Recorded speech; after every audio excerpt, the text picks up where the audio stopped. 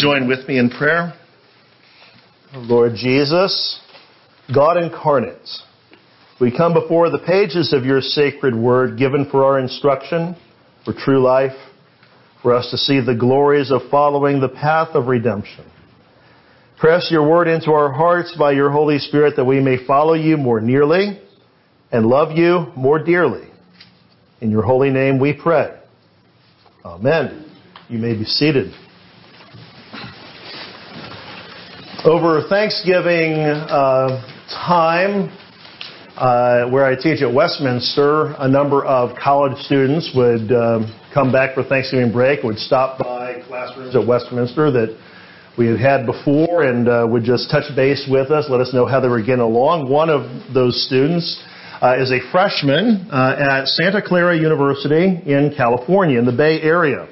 As she was visiting with me, Riley was telling me a good bit about her experience there, which was rather intriguing because when she was setting sail to head out to her college years, she had posted pictures of herself on her Instagram account showing a Santa Clara sweatshirt and commenting, "Home for the next 4 years." And then when she came back at Thanksgiving, she mentioned how Santa Clara just isn't for her, that after this school year she's going to transfer because it's different than what she found. The values at that school clash tremendously with where she is, and so she's looking for elsewhere, which can be usual at times. But it's rather intriguing because initially, going into her college years, Riley had absolute clarity and certainty. And then reality of her college experience there threw her a curve. Now, that seems like a paradox. That sounds like an apparent contradiction. You're so certain, and now you're looking around at other options. But that's not just the reality for college freshmen, but followers of Jesus face this as a street-level scenario in the life of the believer. And our psalm this morning, Psalm 27, which you can find on pages 8 and 9 of your bulletin, lays this out. David, with such bracing transparency and astonishing honesty, just puts that out there in this psalm. I was talking to Ben last week about preparing for this, and we both agreed it's kind of like a whiplash psalm, where the first half is going great, then all of a sudden you get lassoed into a different experience. The first half seems wonderful. The second half, you feel like everything is going wrong. But we need to listen to the teaching of this psalm and what it is trying to press upon the hearts of believers here today in our age. And that is to embrace this truth, that we can trust God in the midst of all of our circumstances. So the question is, what circumstances does this psalm unearth? Well, in verses 1 through 6, I think that David is demonstrating that we can trust God in the confidence that we enjoy. Verse 1, he says, "The Lord is my light and my salvation. The Lord is the stronghold of my life." And so he recognizes, based on those realities, says, "Whom shall I fear? Of whom shall I be afraid?" There is clarity there. He knows that God is there and will rescue him, and that God is someone that he can trust as a result. And it even gets grander in verse 2. "When evildoers assail me," he says, that's the reality. They're coming after me to eat up my flesh, my adversary and foes. "It is they who stumble and fall. Though an army encamp against me, my heart shall not fear. Though war rise against me, I will be confident." And what is implied there is God is going to take care of pulverizing all that would rise up against his child. So there is security. There is confidence. And then in verse 4, It's almost as if the text narrows to a very high level of priority. One thing, David says, have I asked of the Lord. That will I seek after. What is it? That I may dwell in the house of the Lord all the days of my life. He's celebrating the access that a follower of Almighty God has to our Redeemer in worship. For one thing, we make it a priority. He says, one thing have I asked of the Lord. This is at the top of the list. There is also the matter of position, that we may dwell in the house of the Lord all the days of our life, and also the pleasure we receive from that, to gaze upon the beauty of the Lord as well. And he returns to the idea of protection from danger. He will hide me in his shelter, verse 5, in the day of trouble. He will conceal me. He will lift me up high. The security that we enjoy. Notice the high level of confidence that is oozing out of the text here.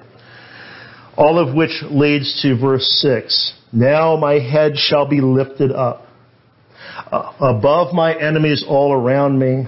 I will offer in his tent sacrifices with shouts of joy.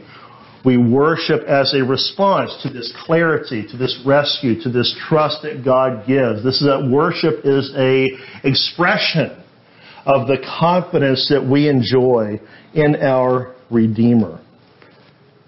So this is a cumulative case that David seems to be building here, isn't it?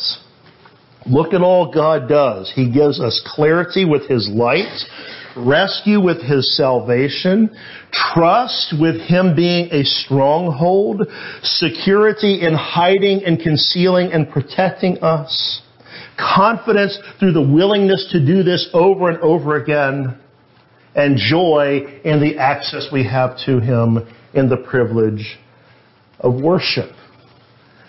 And I would say that is something that we should not put by the wayside. Sometimes it seems like a very, very small thing. Any time that God's people gather in worship, because it seems like we're here, we gather, we sing, we read Scripture together, we hear the Word preached, we go out into the world, and sometimes people might look at that and say, in the large scheme of things, that seems so little. But number one, that is how God is at work in this world. By we receiving Him and coming before Him and declaring His Word. This is part of God's subversive work in reclaiming His creation. That is one thing. But there's another assumption made here in this placement of worship.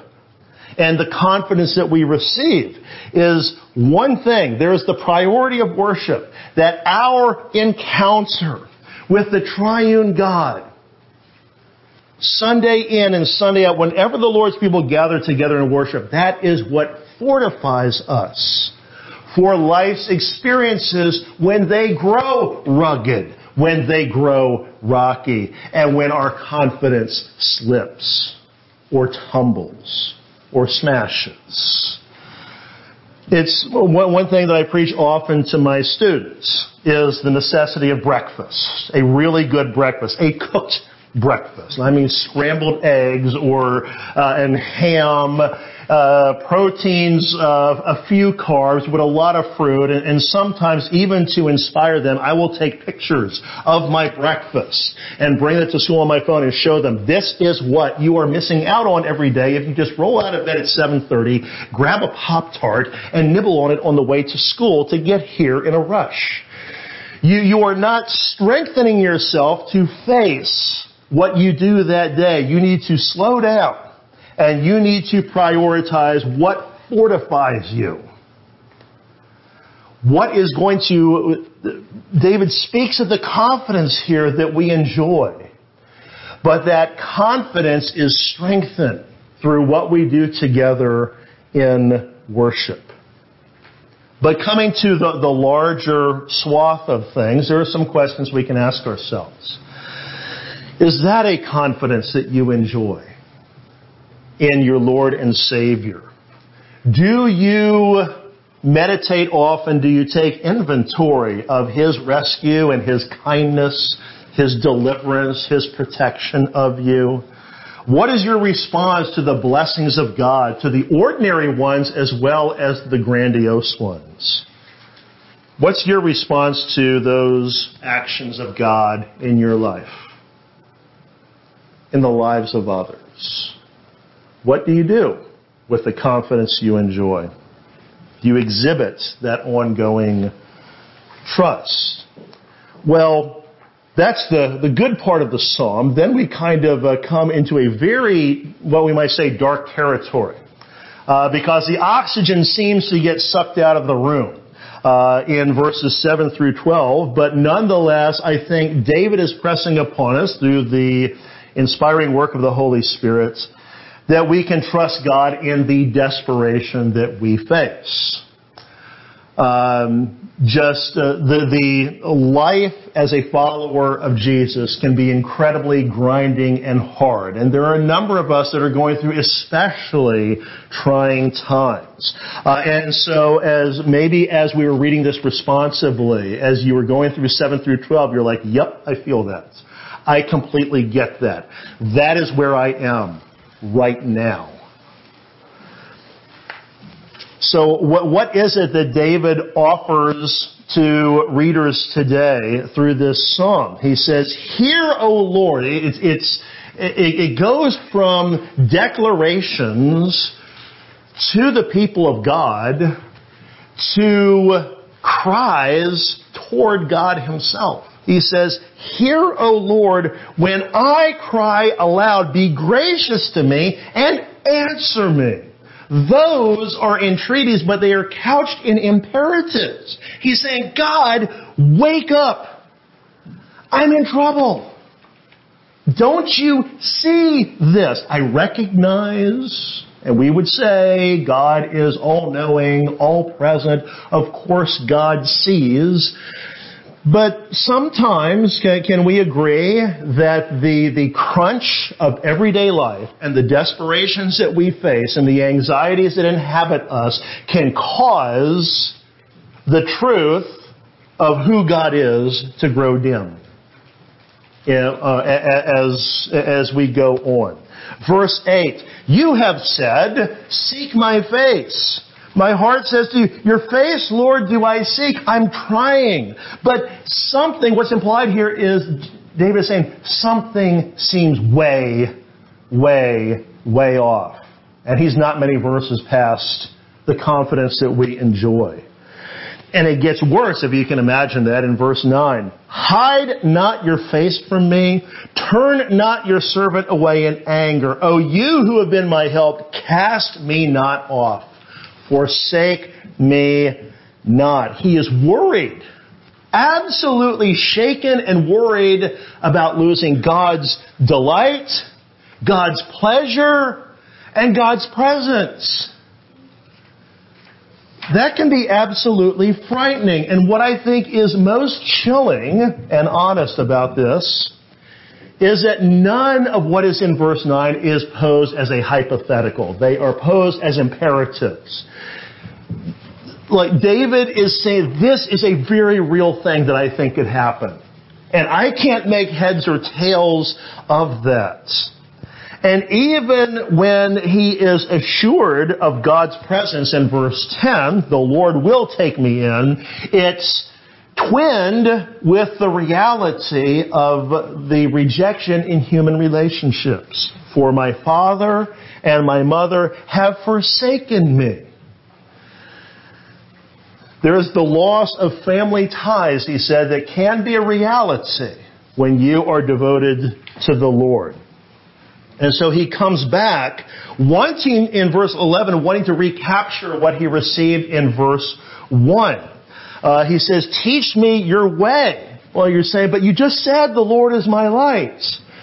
Yeah, but you do know how quickly the Christian life can change on a dime. And I think there's no doubt that's why David is putting this forth as he does. He says, lead me on a level path. But you just said He's your salvation. He gives you that trustworthy direction.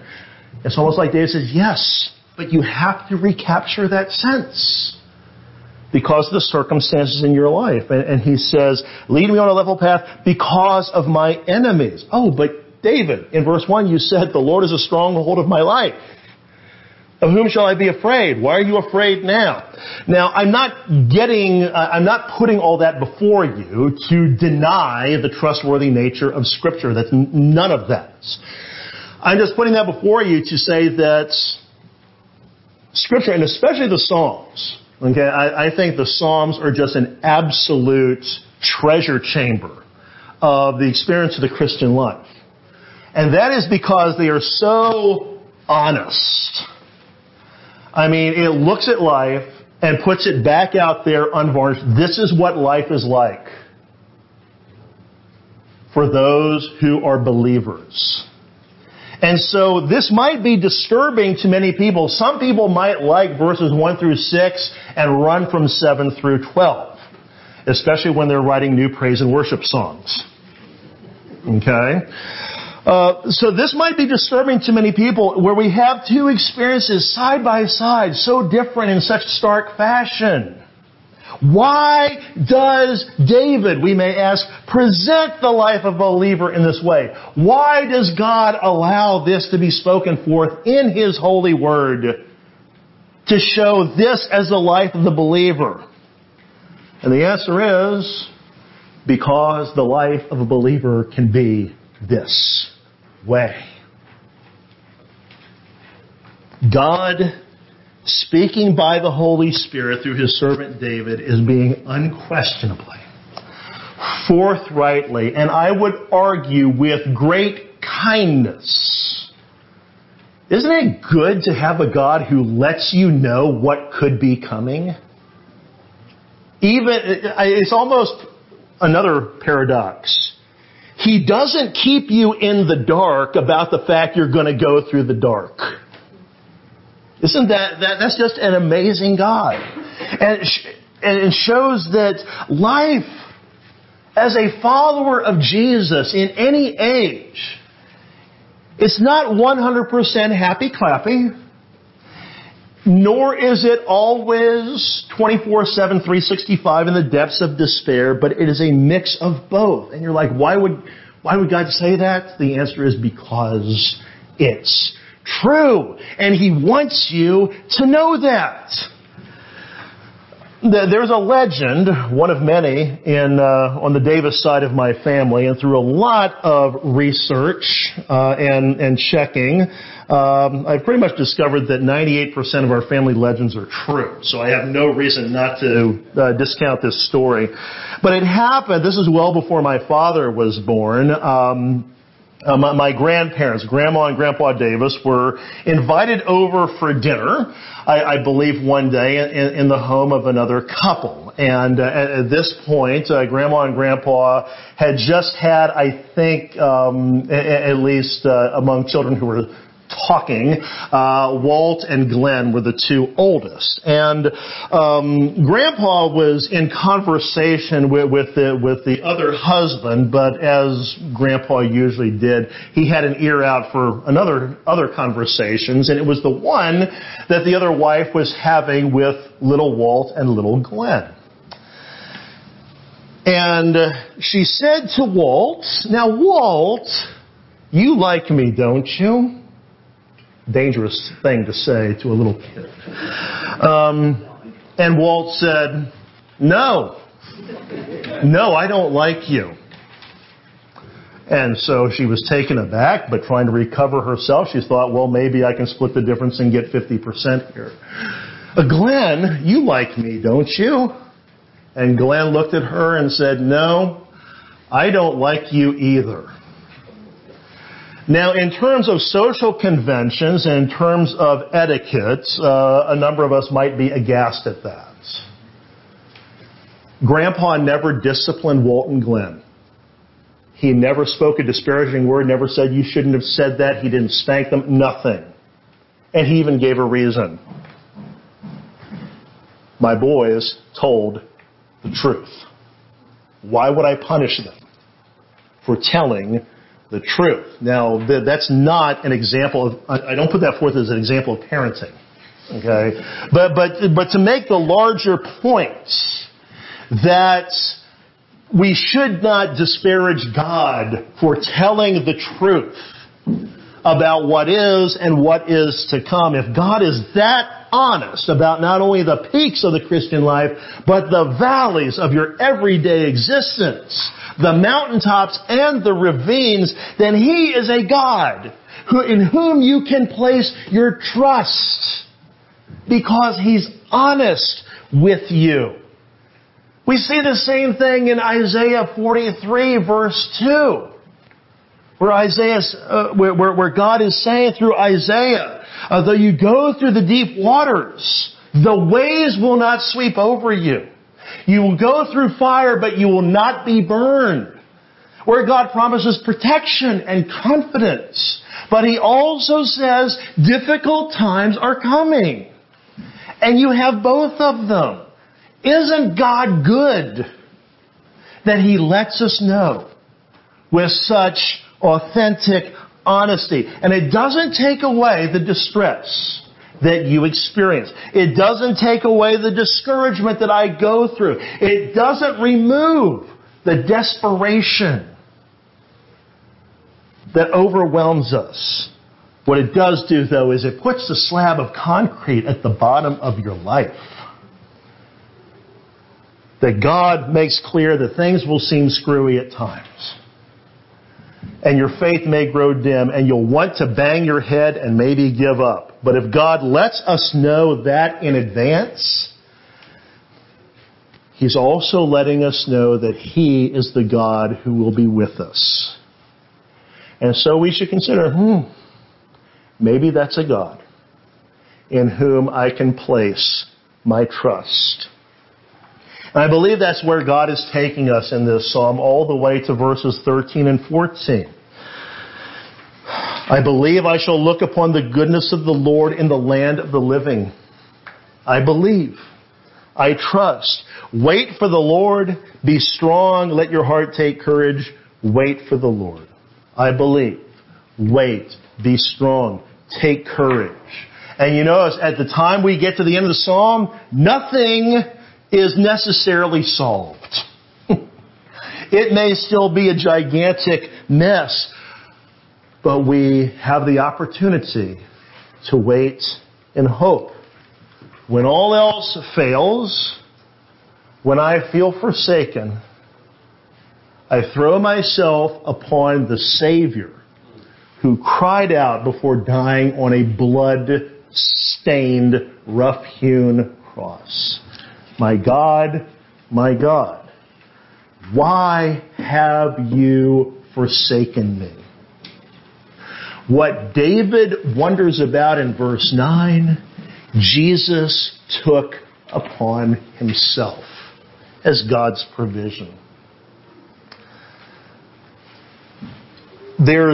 Some of us may be familiar with the story of Job in the Old Testament. Job was by all vantage points, a very righteous, a very godly man. And the story is more interesting than I can make it in 20 seconds, but he didn't deserve it. And it was allowed for Satan, the devil, to attack him, and he basically lost everything, horribly ill, and it's just a train wreck for a very godly believer. One of my favorite authors, Philip Yancey, picks up on this idea in his book, Where is God When It Hurts?, which I would just basically commend to anybody. In fact, beyond commend, if you don't have it, go on Amazon and buy it this afternoon. That's about as close to an order as I can give from the pulpit. But Yancey says this, and I think it really twins with the teaching of Psalm 27 today. He says, God wants us to love Him, even when that choice involves pain, because we are committed to Him and not to our own good feelings and rewards. He wants us to cling to Him even when we have every reason to deny Him hotly. And he says, he goes back to Job. Was Job being faithful simply because God had allowed him a prosperous life? Job's fiery trials prove the answer beyond doubt. Job clung to God's justice when he was the best example in history of God's apparent injustice. And here's the clincher. He did not seek the giver because of the gifts. When all gifts were removed, he still sought the giver. If there's a place this psalm takes us, it's here. God doesn't want your calculations or my assessments or our cost-benefit analysis of where our faith is taking us. God wants your trust. God wants you to place myself in the sure, strong, nail-scarred hands of Jesus Himself, His Son. May that be the prayer of our hearts today. Amen. Truly, Lord God, the path of redemption is the path of paradox. But in all times, in triumph and tears, You are with us. In the words of the hymn, when other helpers fail and comforts flee, help of the helpless, Lord, abide with me. Strengthen us to wait on You, to take courage in You, and to embrace You and find that in all things, You have been embracing us all along. In the name of Christ, we make our prayer. Amen.